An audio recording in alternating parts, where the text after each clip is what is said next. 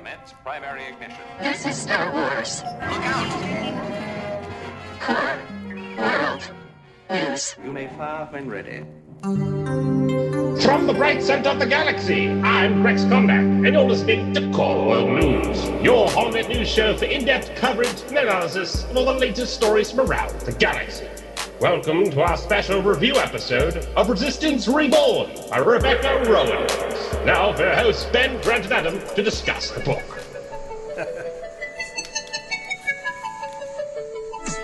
Take a look, it's in a book. Reading Wrath Time. Reading Wrath Time.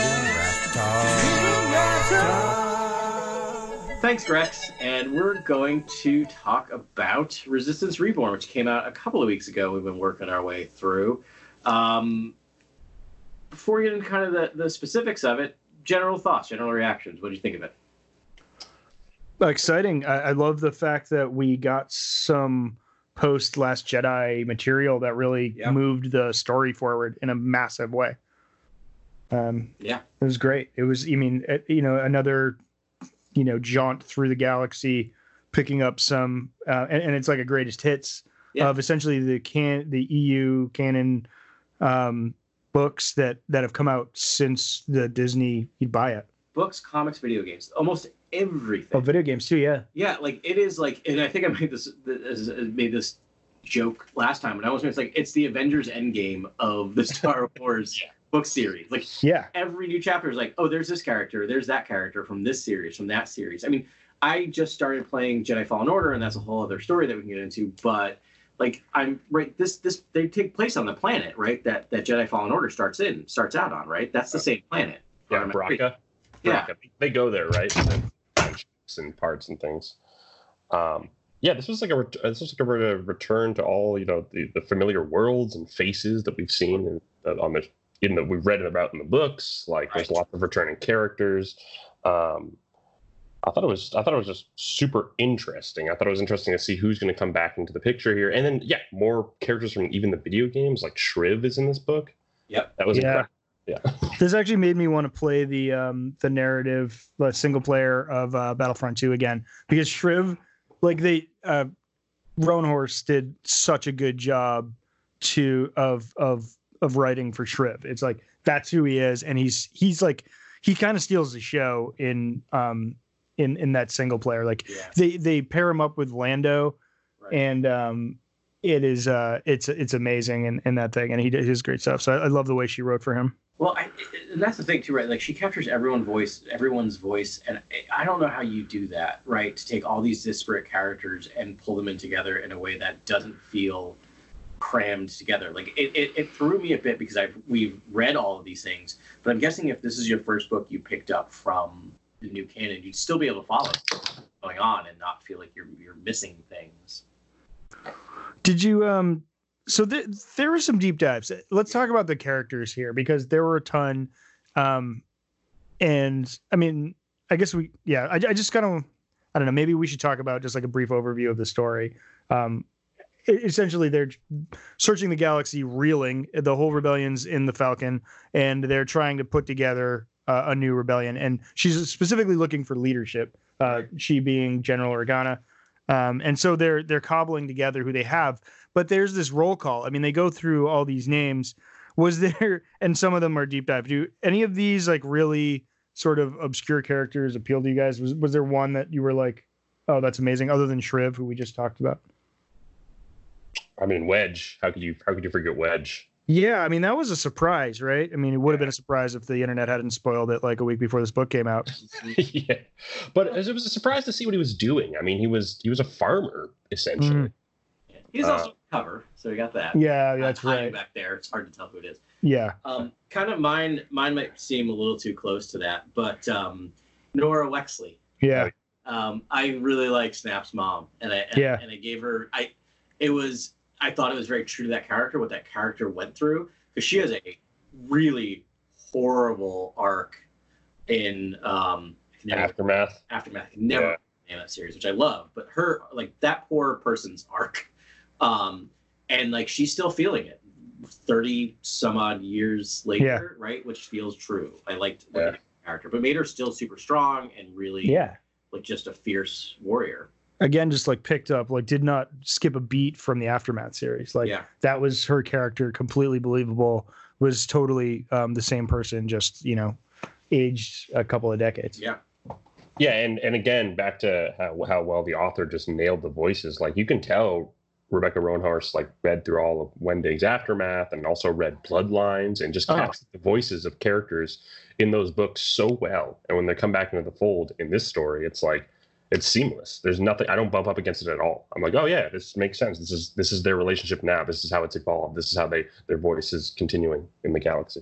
Can we talk about Bloodlines connection for a second? Yeah. Yeah, let's do it.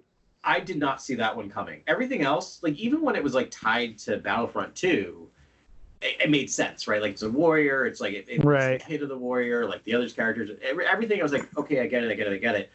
And then when Leia started reminiscing about, was it Casterfo? Ransom Casterfo. That's how I always. I know that's how I pronounce it. I was just like, oh, that's right. Like I totally forgotten that, and I'm so glad they kind of they threaded that needle, right? They kind of wrapped that plot line up. Yeah. Right. I mean, so his character, he started off as like a villain, really, in that. And Grant, you've read this more recent than the rest of us, so correct me if I'm wrong, but he was like sort of reminiscent. He was what's the word? He was on the opposing political party. He was more of a centrist than a populist, of which they subscribed to. Yeah. He secretly worshipped the Empire, respected the Empire. Oh right? Yeah, he had lots of paraphernalia and lots of. He collected the Imperial Guard helmet, which all of us actually would love owning, I'm sure, but can't blame the guy for that. He's got good taste in helmets.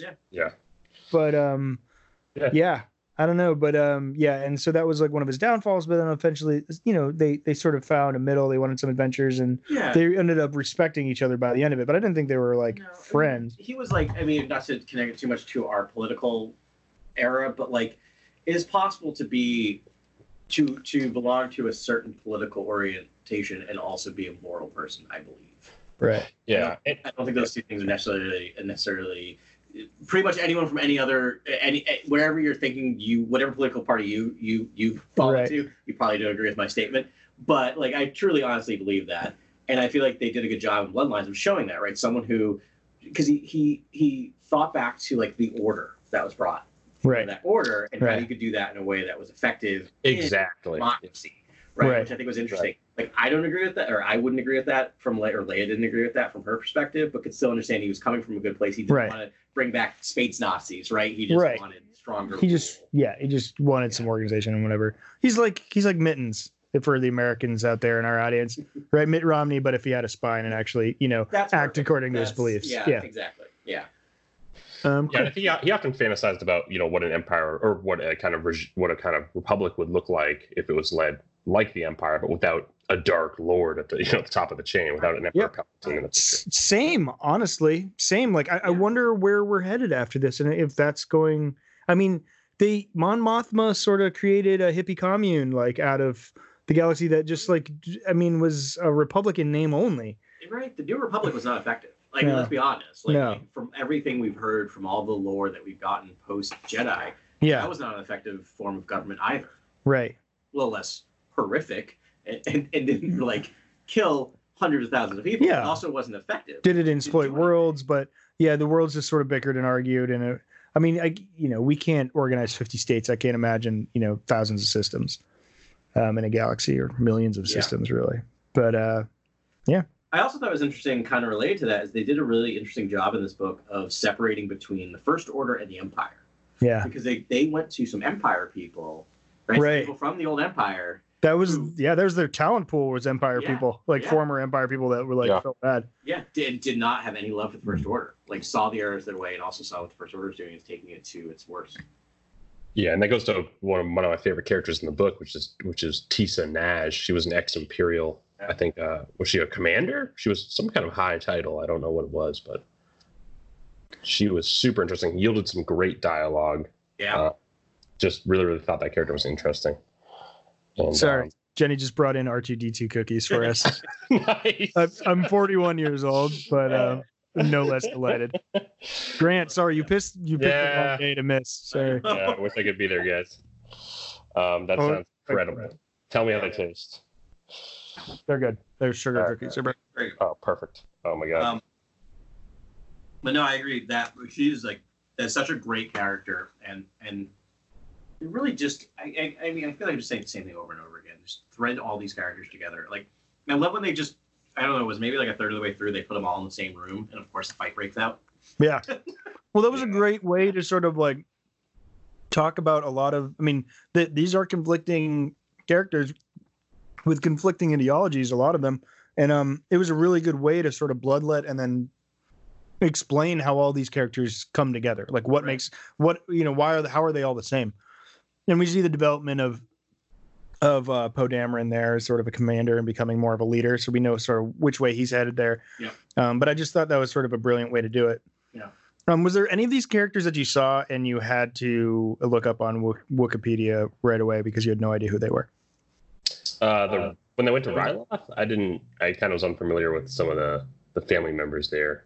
Yeah, I had my brain didn't connect at all with the Ryloth. Yeah. Oh, the Ryloth people? Yeah, I mean, I knew basic stuff, but and I kept waiting, and I felt this is the one time the book disappointed me, but not of anything it did. But I'm like, we're going to get Hera. And then when they started talking about Hera and her exploits, I'm like, oh, we're not going to get Hera. Yeah, it was everyone but Hera, and I was like, oh, I really only know Hera. I know her Hera and her dad. That's about all I really know when it comes to Ryloth. Well, they sort of mixed in a bunch of first time characters with these long time characters. The one for me, and actually weren't most of those Rylothians first time characters? I'm trying to. I think so, but it sounded like there was history between Leia and Yendor. Yeah. So Yendor. I'm literally on Yendor's page because I realized that's the one character I was like, who's this? You know what I mean? Right. But also her appearances. Yeah. Lost Stars, Aftermath, Life, Death, Aftermath, Empire's End, Bloodline, Resistance Reborn. Who is this character? Who is Yendor? Yeah. In 5. See, yeah, I knew he was in those books. I just totally forget the material. Like I just don't. Yeah, I remember the name, right? But I also completely misgendered because the photo is not very helpful on Resistance Reborn. I mean on Wikipedia. Yeah. Oh my God, Rin Ribbon. All right, so she helped him with Rin Ribbon.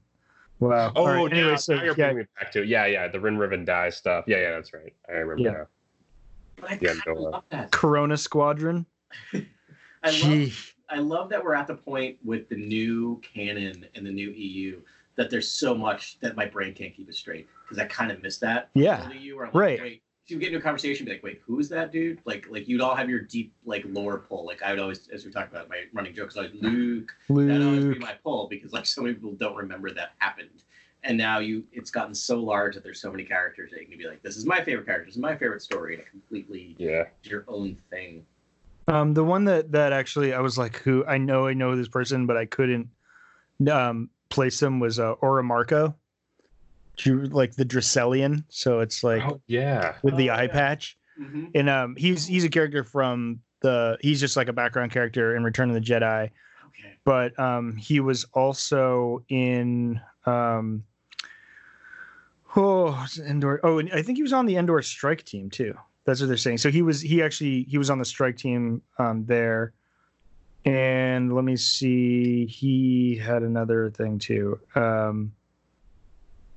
And I can't think of it right now. Oh, he was in Dr. Alfred. That was what I was trying to say. Okay. Yeah, for 33. That makes sense because when they described that character, because I forgot about this character. When they described him, I'm like, I know who that is. In terms of I know I've met that person before, and I just kind of moved on. Does that make sense? Because I was like, oh yeah, that's vague. I literally picture him, visualize him in my brain, and I couldn't figure out where. But that's Not enough 9-nub in this book for me. No. They actually. I thought we were going to get a lot more. It seemed like at the beginning they were kind of feeling like he was going to be a main character. Really, not a lot of Chewbacca, Rey, 9-nub, and zero mentions of Lando Calrissian. Yeah. Which is if you're going through a hit list, wouldn't he be near the top? That was clearly when Roanhouse was given her Bible to write this. There was in bold. Sorry. You cannot touch, mention, describe, or acknowledge the existence of Lando Calrissian. Right. Which is, I guess it's going to be a big part of Tross. So. Yeah. I mean, that's the thing. Less we get him here, it means the more we're going to get him in the movie, I think, which is awesome. Yeah, that's a good point. I can't wait to see him. It's just you got to honor this guy, right? Yeah. Yeah. What about, was it General Rikian Right? Yeah, he makes an appearance. That was one that was like, oh, I assumed that guy was dead. Like when he popped up, I'm like, oh, that's nice. Like some really old school like rebel leadership. Yeah, he was the other one. I was like, whoa. Yeah. Yeah. Sorry, I was looking him up, and that's why I kind of didn't respond a lot to what you said, Ben. But I think that's a good point. There wasn't a ton from our new leading people because there wasn't even a ton of Rey, right? No, not a ton of Rey, not a ton of Finn. It was mostly Poe's story. There's a little bit of Rose, but you know what I mean? Like, yeah, which I kind of appreciate, right? Like, we're gonna get their stories a lot, and they get a lot of bandwidth in the comics and other stuff, and there's so many stories you can tell that I was surprised we got so much with these literary and comic characters. Yeah, they really seem to focus on them. A lot of Zay Versio in there too. Yeah, it was a lot of the Inferno Squadron. Yeah. And I don't remember much of Phantom Squadron, but I mean that was all Aftermath, right? Yeah, that was the Battle of Jakku. Yeah. What is the name? I think Shriv names their new squadron something, but the audio Dross Squadron. Dross. Yeah. Dross. Dross. DROSS. I don't know. I don't know what that means. They're like, yeah, it's kind of a. It really means something because everyone reacted quite strongly to it, and that made me feel that was a moment of like, oh, I'm starting to feel like not my like I don't my Star Wars. I'm not Star Wars legit anymore. Yeah, I know. Yeah, like I don't get the Dross reference. Yeah, well, I thought it was Drost, like the Drost effect or something, like a repeating pattern or mirror within a mirror. It's probably a derivative of that. Yeah, I mean that's a good kind of that brings it up a little bit. That so Ben and I read it, and Grant, you listened to it. We changed roles suddenly. You listened to it on audiobook. What was the experience like listening to audio? What was some of the things that you took away? Oh, incredible! I thought Mark Thompson did an incredible job with all the voices. Such an interesting voice for Wedge and Nora.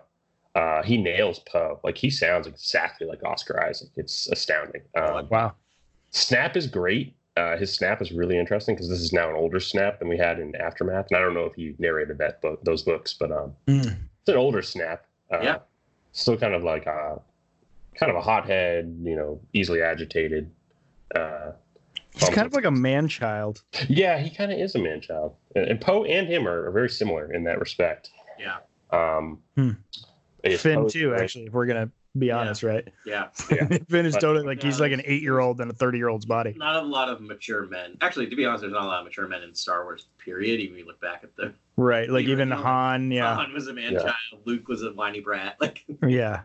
You have Palpatine, and that's about it. Yeah, but it's some great voice like for the stormtroopers and that whole side, like Wincher and them. Like he did some great voices there, some great voice work.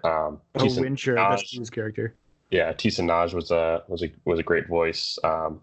There's some really fun voice work on this, and the Rylothians obviously have like the French accent, so he tried to do that, and then Ray's British accent. He tried to get go in that direction as well. I think it was super successful in doing. So he did all the characters. They didn't do multiple voice actors.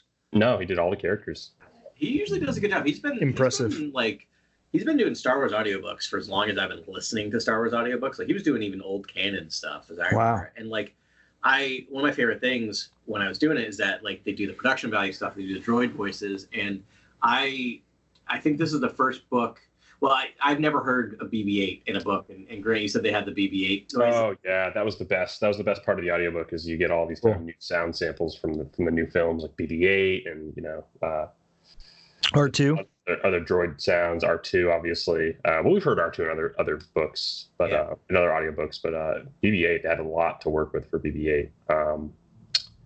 Just lots of really interesting sound effects, ship engines, laser blasters, things like that. Like the audiobooks are very, very well produced. Like I think they're just incredible to have as well as a physical copy of the book. I always prefer physical, obviously, because I can write down quotes and lingo and jargon and things like that. But this was just fun, kind of driving back and forth from work, just listening to the book. So I thought it was a fun listen. Yeah, audiobooks are very, very expensive, but like at least I feel like Star Wars they try to give you your money's worth with their books, which I appreciate. But I've gone back to the physical side just for cost reasons. Right. because you can get them free. This is just a little tip. You can get them free from most of your local libraries. You can download free audiobooks. But if you wanted to get like this, you'd be on like number 30th on the queue. Right. So I have a feeling with next time we talked about doing book clubs or something like that, and revisiting some of these, I think I will go, because once it's been out for a while, you can totally get it. I'll probably re-listen to some of those a little later on for free. Yeah. Cool. What about antagonists? What did you think about those characters? They're sort of few and far between. So literally my brain went, what antagonists? So that might be a sign. Yeah. Obviously the First Order is hot on their trail, and their threat is real, but it's a lot of anonymous stormtroopers. Yeah. But there are a few named. The central antagonist to this is Winsher Brat. Oh. So with two T's. Brat with two T's. Possibly the darkest thing I've ever read in a Star Wars book. Yeah. Which was when. Does it have the word garroted in it? Yes, garroted. That was the word I had to look up. I was like, I've never seen that before, and I hope it's not disgusting. He physically assaults a 15-year-old child. Yeah. In this book, and it's written. And he blacks out. I love that. It's written like she writes this in such a way that is even more disturbing than if she wrote like the actual example of what happened. Yes. I felt disturbed. Yeah. This might be the first time in a Star Wars book I felt disturbed. And I don't mean that's a negative thing, but it makes you want that character dead immediately, like in a way that I've never felt that for a Star Wars character. I'm like, this guy. Right. Nope.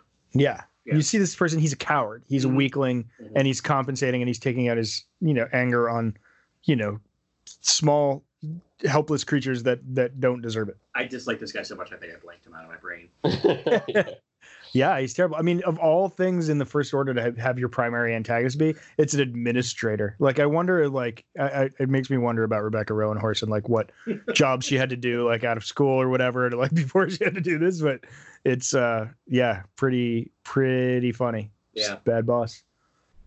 And I enjoyed and I don't know if it's because I watched The Americans or stuff, but I enjoyed the subterfuge around that office of like being the person who's like forced to like report like who's gonna tell on this boss, and the second they introduced those two underlings of him, and he hated her and like the other guy, I'm like, well, clearly that other guy's gonna be the one that turns. This guy's just an idiot. So yeah, she did a good job of subtly elucidating that he's a homosexual. I don't know. I got that right away. I was like, oh, okay. The way he talked, he's like, he's always well coiffed and he's just sort of doing things. And so to me, it was like, oh, maybe there was going to be like a romantic thing there, or he was like kind of clueless about it, but maybe that was, there was like some attraction there. And then you get into first person mode with that character. Help me with his name right now. I was trying to figure out. I can't remember. Miki. I'm the worst. Yeah, no. But then, and you realize like, no, he's, he actually, he's another interesting character too. Miki. No, not, Miko is the other one. That's Zay's dad. Why can't Grant? Yeah, I'm still scrolling through my notes here trying to find my other page. But I'm the one who brought this up. I should know, right? That's fine. If you're looking at the Wikipedia page, there's like literally 100. There's 100 characters here. Because it mentions. I'll see that, and I'll raise you. There was a lot of Monty Calais. Monty Calais. Yama was the girl. Was a 15-year-old girl. Monty Calais. Yep. And I thought we actually had seen him before somewhere too, but he was actually a great character and really original in that, like, as was shown in that cool bar scene. They're just like, oh, who you lose in the cause, and he's like, I'm just trying to do the right thing. Right. Yeah. And like, I didn't understand what was going on with that, with the rebellion or the collective sort of force. I'm like, are they good? Are they bad? I didn't even know like why he was transferring that thing. Like, I didn't know if he was doing it for good, virtuous reasons or bad reasons until that line. And then I was like, oh, like he's actually trying to help a cause here. And he's just like, this is just like after he's like, it wasn't until I saw it with my own eyes that it became real. Like Hosnian Prime exploded, like whatever, who were those people anyways? Yeah. I don't know. Really cool, unique, unique character that really reflects the current times. So kind of building off that character trait that you mentioned, there are only a few scenes with Poe and Finn. Yeah. But there is some sexual tension. There is some sexual tension there too. I was like, are they going to do this right now? I was sitting there reading going like, Kiss, kiss, kiss, Yeah. kiss. Totally. I'm shipping those two more than anyone else in Star Wars. Again, I wonder because I mean, obviously, there's the rumors on the internet about that, and I wonder if Rebecca did nothing to not stoke those. Yeah, that's very yeah. purposeful. So I mean, actually, good Finn information here involved. Love triangle that's not right. Yeah. So he's not romantically involved with either, which is a good way to go. Right? We know going into 9. If you read this book, you know not to expect any kind of like romance with Pin. I guess that'd be faux Pin between Rose Finn and Finn. Rose or Finn and Rey.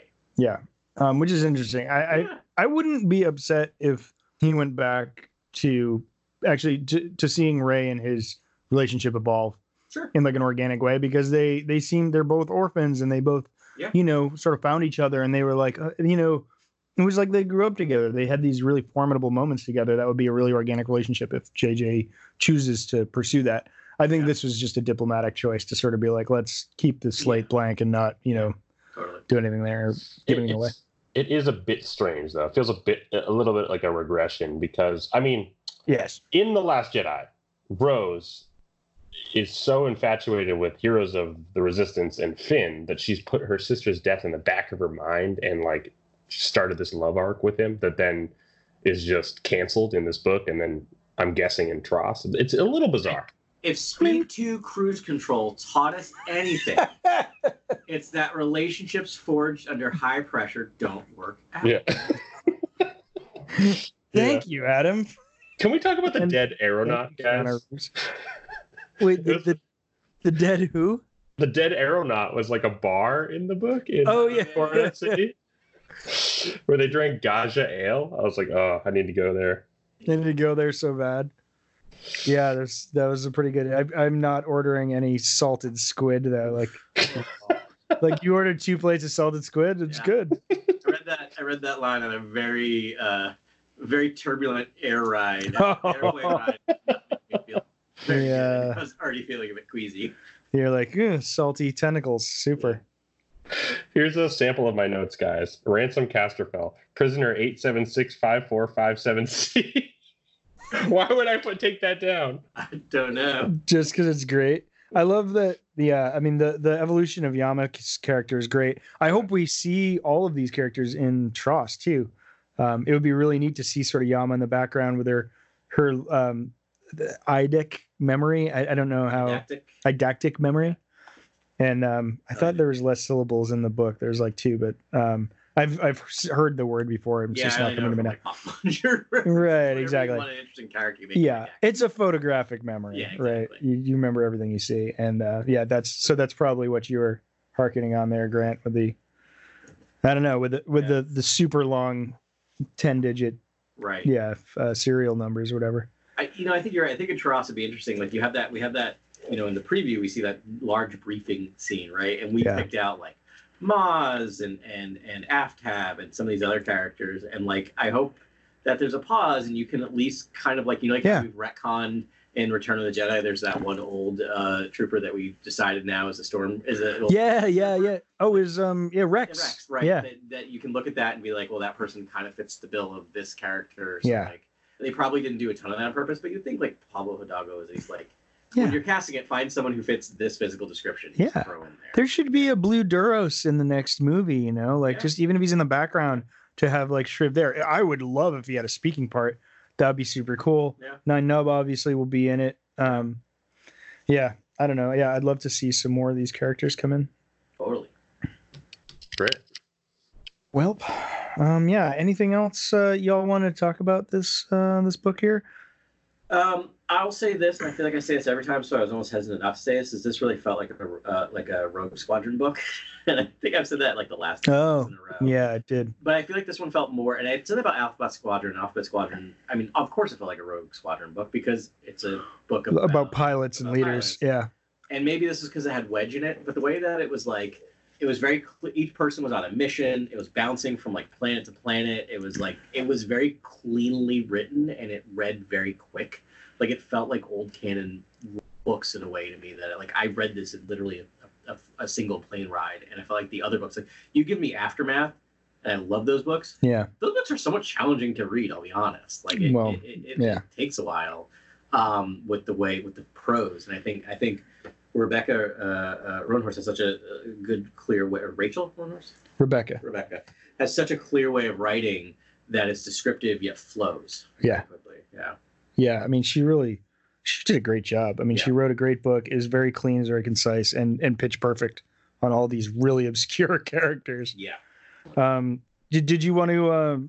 Well, I'll just clean out my notes. I had one, and it was a discussion early in the book between Leia and R2-D2, and she was like, R2 was like, "Hey, what's up? We're gonna do the thing." I think he wakes her up from a nap or something, and she's like, it's somewhere. She's like, "Well, I need to find leadership in the galaxy. We don't have enough leaders." And R2's like, "I'd be a good leader." Oh, right, that's right. Yeah. And she's like, "You would be a good leader." And then it drops it. Yeah. And I'm like, make R2 a leader. Yeah. Like, why wouldn't you? Except no one can understand what he's saying, or only half the people can understand what he's saying. Droids can understand. He'd be a perfect leader of a droid. I know, which is what C-3PO is, but like, I don't know. It made me just feel like, well, if C-3PO is going to own a spy network, like R2 is battle tested.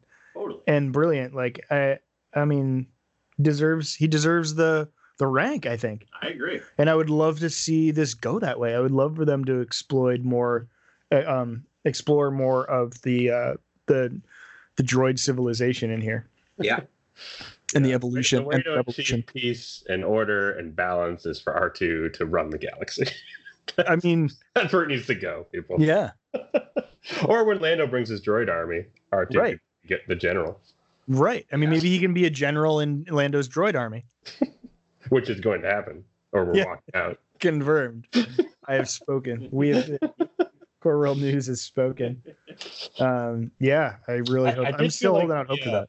I do feel like that final line between Rey and Leia, not final line, but I guess the speech about the ocean, the droplets making an ocean or whatever, it kind of alludes to Mon Cala and the Star Wars Allegiance arc in the comics.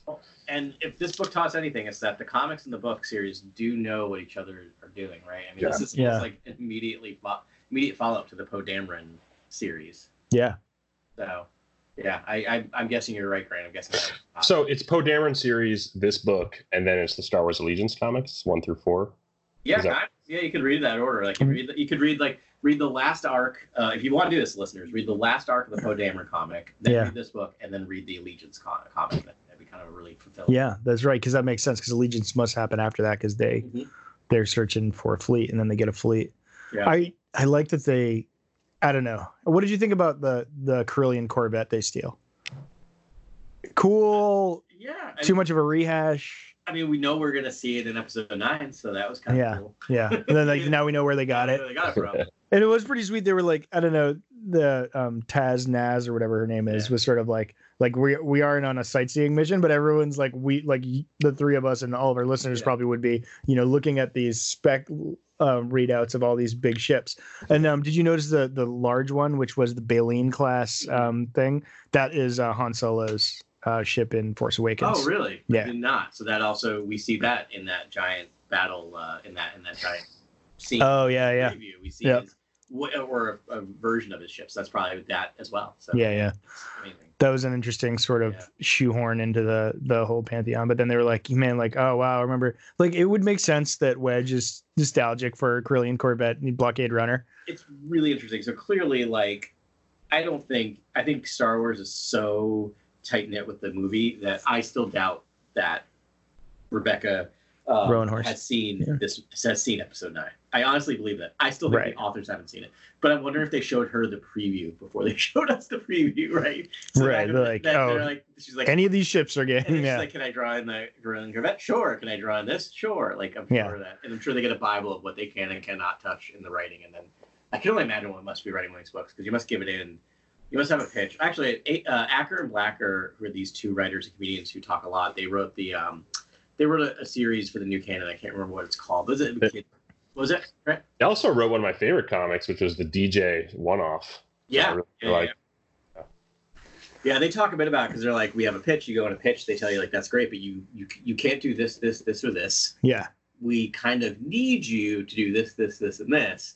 But once they do that, they're pretty hands off in terms of like, but you do it your way. And then like right. they said like when they put it in, there wasn't a ton of notes back other than like you get like the people who like they basically you write certain things and someone will come in and editor will like Star Wars it up.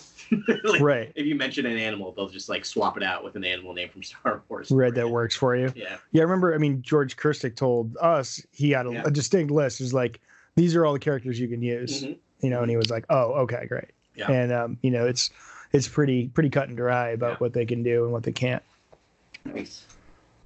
Word. Anything? Any other notes still on your list, Grant, that you wanted to talk about in this book? Nothing super important. I think I was just taking down names and beverages and locations. Nothing really important story-wise. Cool. Hey, yeah, great read. If you haven't read it, go out and get it. Even if you've listened to us babble about this for 35 minutes, it's pretty. It's a quick read, but really enjoyable and a good rehash and a good way to gear up for the rise of Skywalker. Yeah. This is Grex Kondak signing off. For the latest breaking news, follow @CoreWorldNews on Twitter and Instagram. Thank you and good night. Remember, the Force will be with you always.